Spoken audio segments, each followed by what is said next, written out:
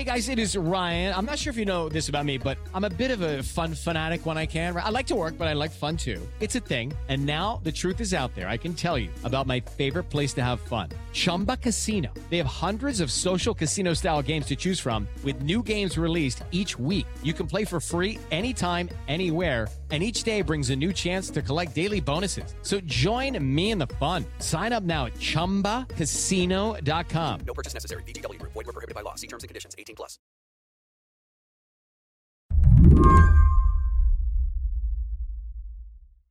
Earlier this week, the January 6th Select Committee built this case. They pointed out a tweet that Donald Trump sent in the middle of the night on December 19th. And this tweet, the committee said, it was a bat signal for organized extremists all over the country. You remember this tweet, the one that talked about a big protest in D.C. on January 6th and ended with a flourish. Be there. We'll be wild.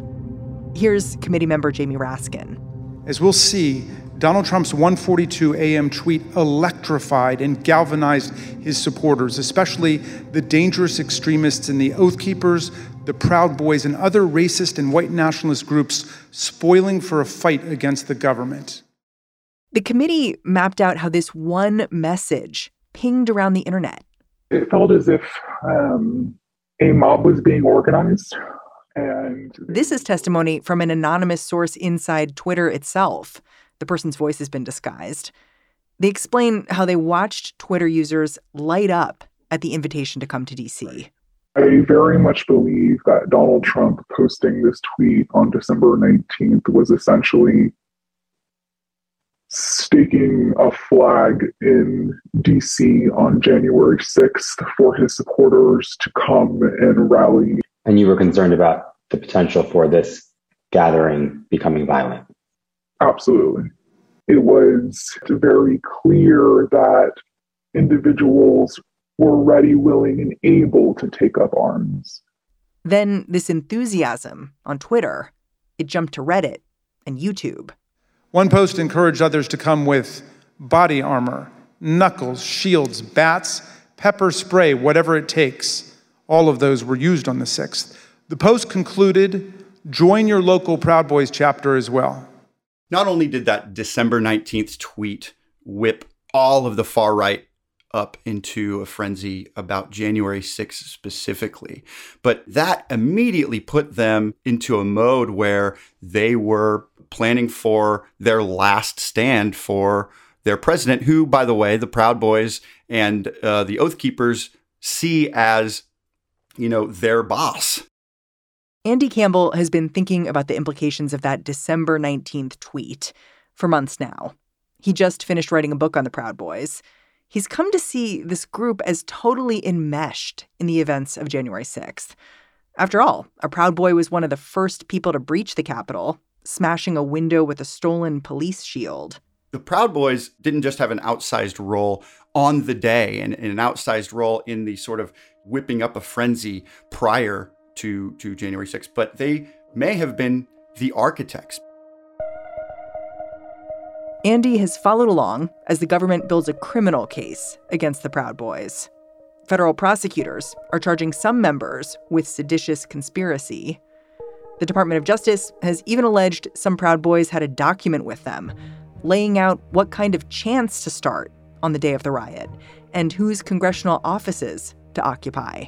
What they were doing by releasing that information was showing other Proud Boys, hey, you guys are in big trouble. And what they got from that was a number of Proud Boys. They're going to testify against one another. Well, so you're kind of laying out this picture of the Department of Justice rolling in and kind of rolling up this gang, the Proud Boys, charging the leader and 4 other members with seditious conspiracy, some of the most serious charges against any January 6 rioters. Do you think this is the end of the Proud Boys? Absolutely not. And since January 6th, we've only seen them ramp up their violent events. They're everywhere every single weekend. In fact, with Trump out of office and with January 6th behind us, extremist groups like the Proud Boys are completely untethered by Trump as their leader and are instead latching on to all sorts of Republican grievances. Today on the show, why for groups like the Proud Boys, January 6th wasn't the end. It was the beginning. I'm Mary Harris. You're listening to What Next? Stick around.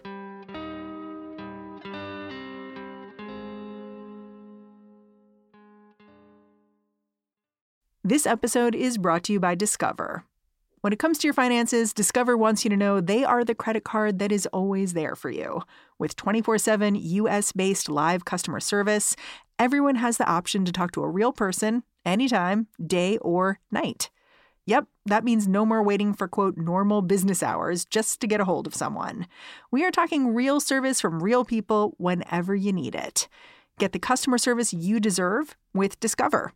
Limitations apply. See terms at discover.com/creditcard. Andy Campbell has been covering the Proud Boys since their inception in 2016. He'd noticed them at Trump rallies. The Proud Boys stood out because they looked paramilitary and they weren't shy.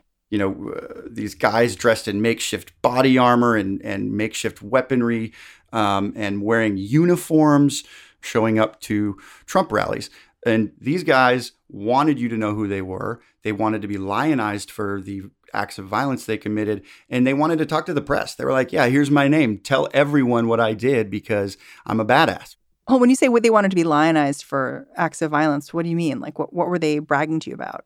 Well, one of the Proud Boys facing seditious conspiracy charges, Ethan Nordine, punched a guy unconscious in 2018, and it was caught on video. Alex Jones called it the punch heard around the world. Gavin McInnes, the founder of the Proud Boys, called Ethan Nordine their greatest achievement the Proud Boys ever had. He was given a nickname, Rufio Panman, a reference to the leader of the Lost Boys in the movie Hook. And now that punch in that video, short as it is, of him committing an act of political violence, is in every Proud Boys sizzle reel on the internet. Don't give it. Hey, don't give it to the Nazis. Why are you so angry? It's funny because I feel like in the early coverage of the Proud Boys, there was a desire to see them as silly. Like they would get together for drinks and there was this kind of element of violence, but then they had like an oath that you would take and they were doing wacky stuff. I mean, you kind of get to it a little bit there where you say one of them got a nickname from Peter Pan. Like it was like real life shitposting. Do you know what I mean? Absolutely. Do you think that was intentional as a way to sort of confuse people? You hit the nail right on the head. The history of the formation of the Proud Boys, they were formed on the online talk show of Gavin McInnes, their founder and also the co-founder of Vice Media. This guy is a just abhorrent, racist, misogynist, and he made a name for himself by sort of packaging misogyny and racism and bigotry into cool stuff for hipsters. He is absolutely a character of the early aughts, sort of like misogyny is funny crew of comedians, right? Feminism is redundant. Fighting racism is redundant. There's a war on masculinity going on in the West, and it starts in kindergarten. Yeah, he had a Brooklyn beard, is what I remember. Oh, yeah. He maintains the sort of hipster aesthetic. He's got the Wayfarer glasses, sleeves rolled up to his elbows and suspenders. He's constantly got this tongue-in-cheek attitude, but what he's saying is get out there, commit violence for the cause being Trump and the GOP. And, he is very serious when he's telling his audience to go out there and commit violence. So the Proud Boys, they are trained very well by Gavin McInnes to slather everything they do in irony and in non-seriousness, so that when the dust settles, they can say one of two things. What we were doing was, defending ourselves. This is political demonstration, or, none of this matters. The fact that we were calling for violence before the violence happened, that's, we were just joking, yada, yada. And it's completely snowed over members of the media and the government. An outgoing Homeland Security officer told the Times after January 6th that they thought the Proud Boys were just a drinking club that gets in fights from time to time. And that is exactly the line that Gavin McInnes and the Proud Boys want you to think. I think I first started thinking about former President Trump's connections with the Proud Boys a little before the 2020 election. This is that debate Trump was in with President Biden, and he was asked to condemn white nationalist groups. What do you want to call them? Give me a name. Give me a white name. Supremacists and white like me to condemn? White Proud supremacists and right Proud Boys. Stand back and stand by. But I'll tell you what. President Trump was given like a list of groups that he could condemn, and he picked the Proud Boys. And it was the first time to me that I was like, oh, there's a connection here. It seemed like President Trump chose them out of the list to speak to, And that is a testament to two things. One, Trump really, really loves people that love him. And the Proud Boys have very publicly and very violently shown time and time again that they are out there for Trump. In fact, Michael Cohen said prior to January 6th that Trump's former lawyer.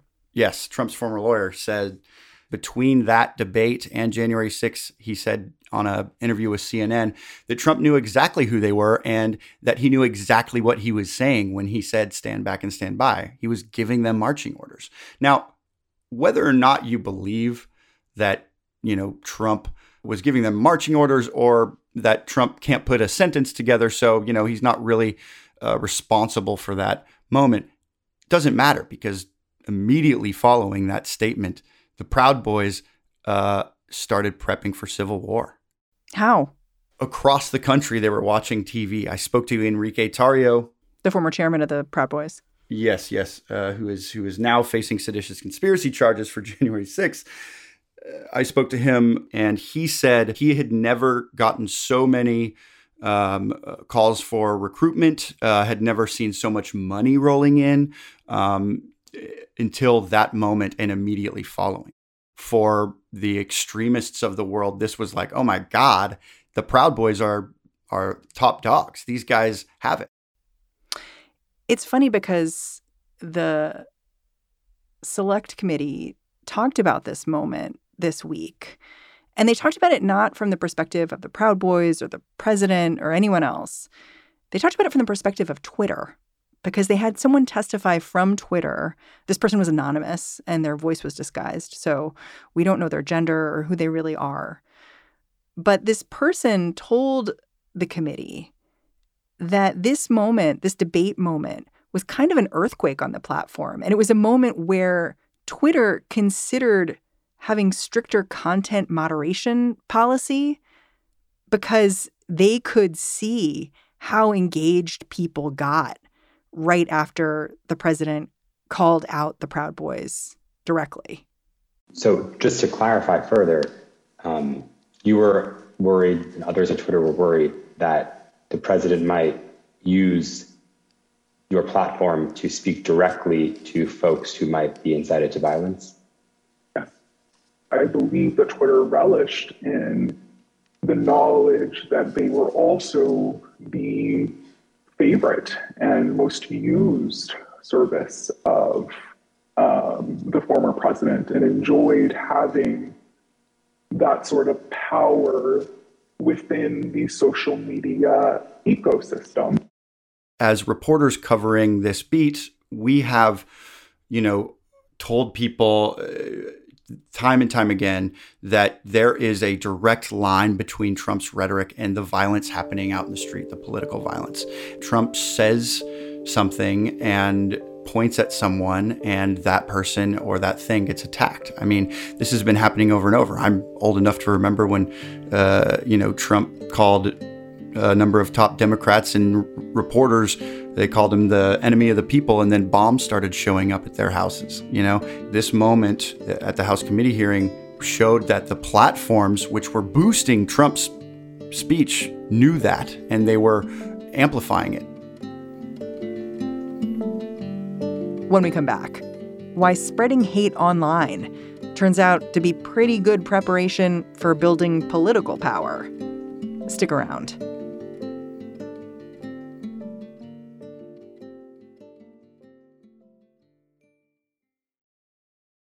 This episode is brought to you by Progressive Insurance. Hey, listeners, whether you love true crime or comedies, celebrity interviews, news, or even motivational speakers, you call the shots on what's in your podcast queue, right? And guess what? Now you can call the shots on your auto insurance, too. Enter the Name Your Price tool from Progressive.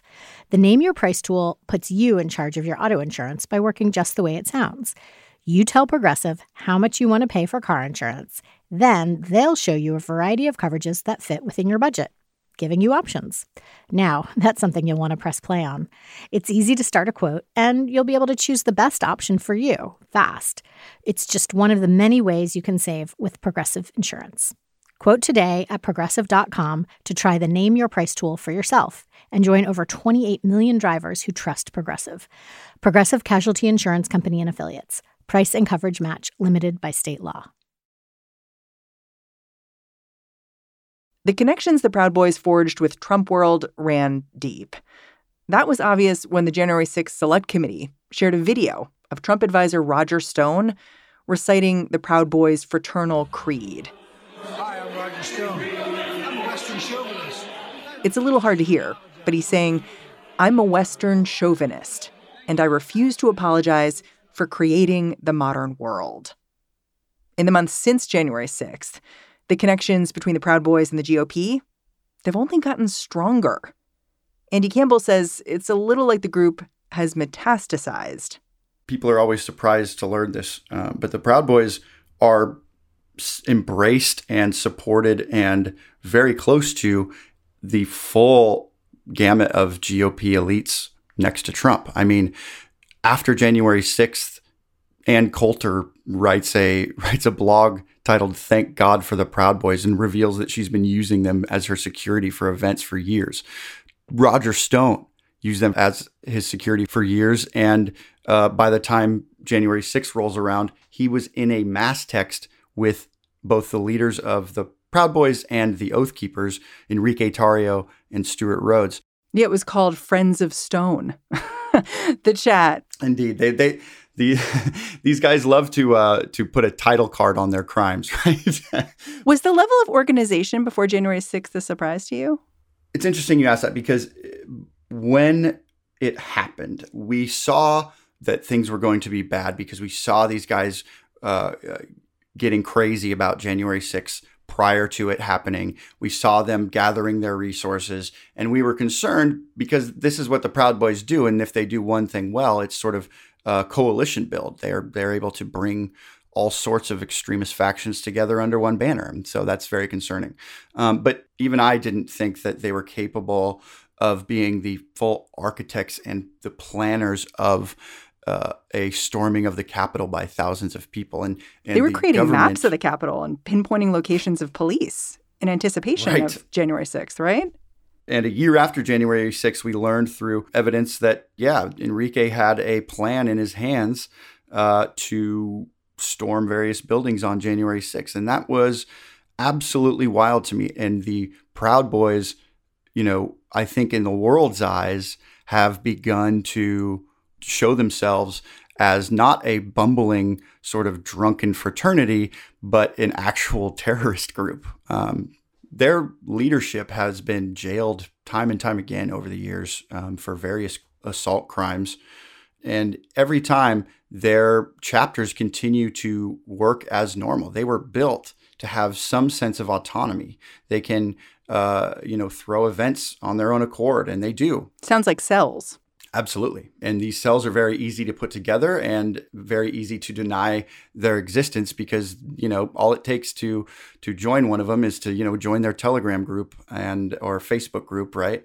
Can you explain a little bit the ways that the Proud Boys have begun making themselves essential to the mainstream GOP.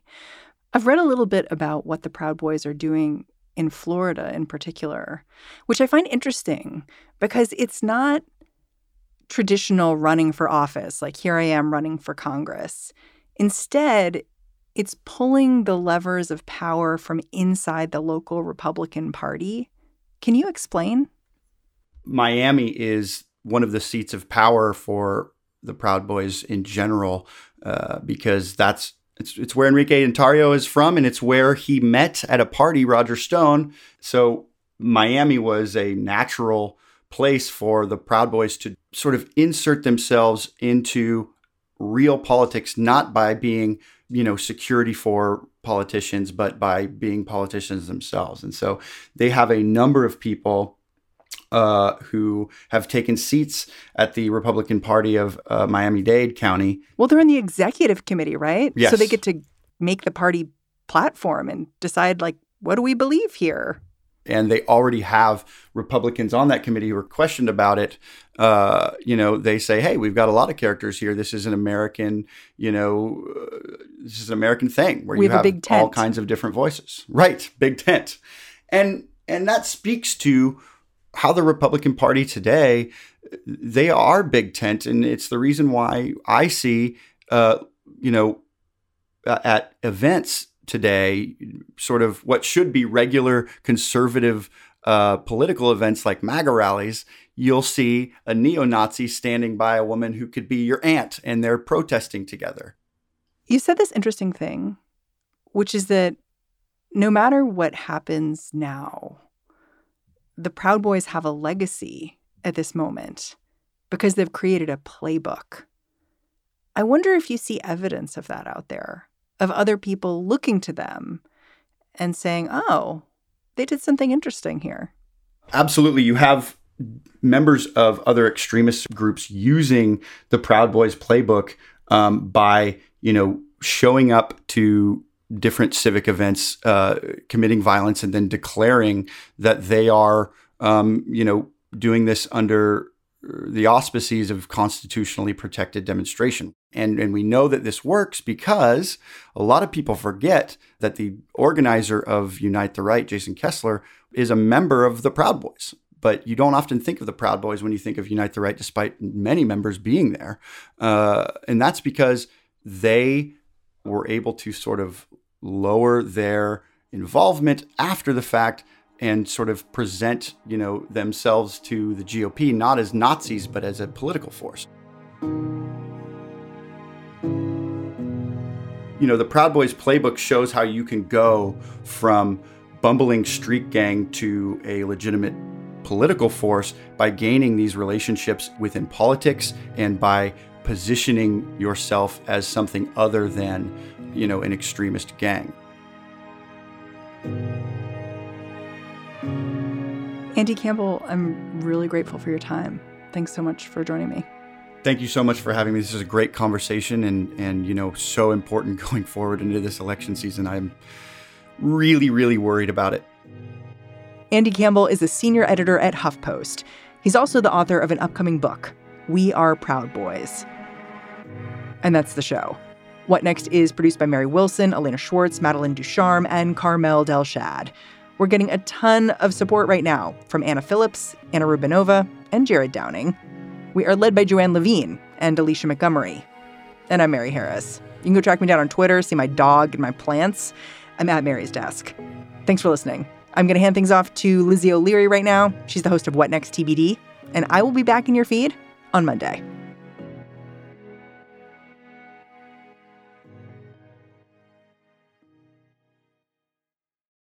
It is Ryan here, and I have a question for you. What do you do when you win? Like, are you a fist pumper, a woohooer, a hand clapper, a high fiver? I kind of like the high five, but if you want to hone in on those winning moves, check out Chumba Casino. At ChumbaCasino.com, choose from hundreds of social casino-style games for your chance to redeem serious cash prizes. There are new game releases weekly, plus free daily bonuses. So don't wait. Start having the most fun ever at ChumbaCasino.com. No purchase necessary. VGW Group. Void where prohibited by law. See terms and conditions. 18+.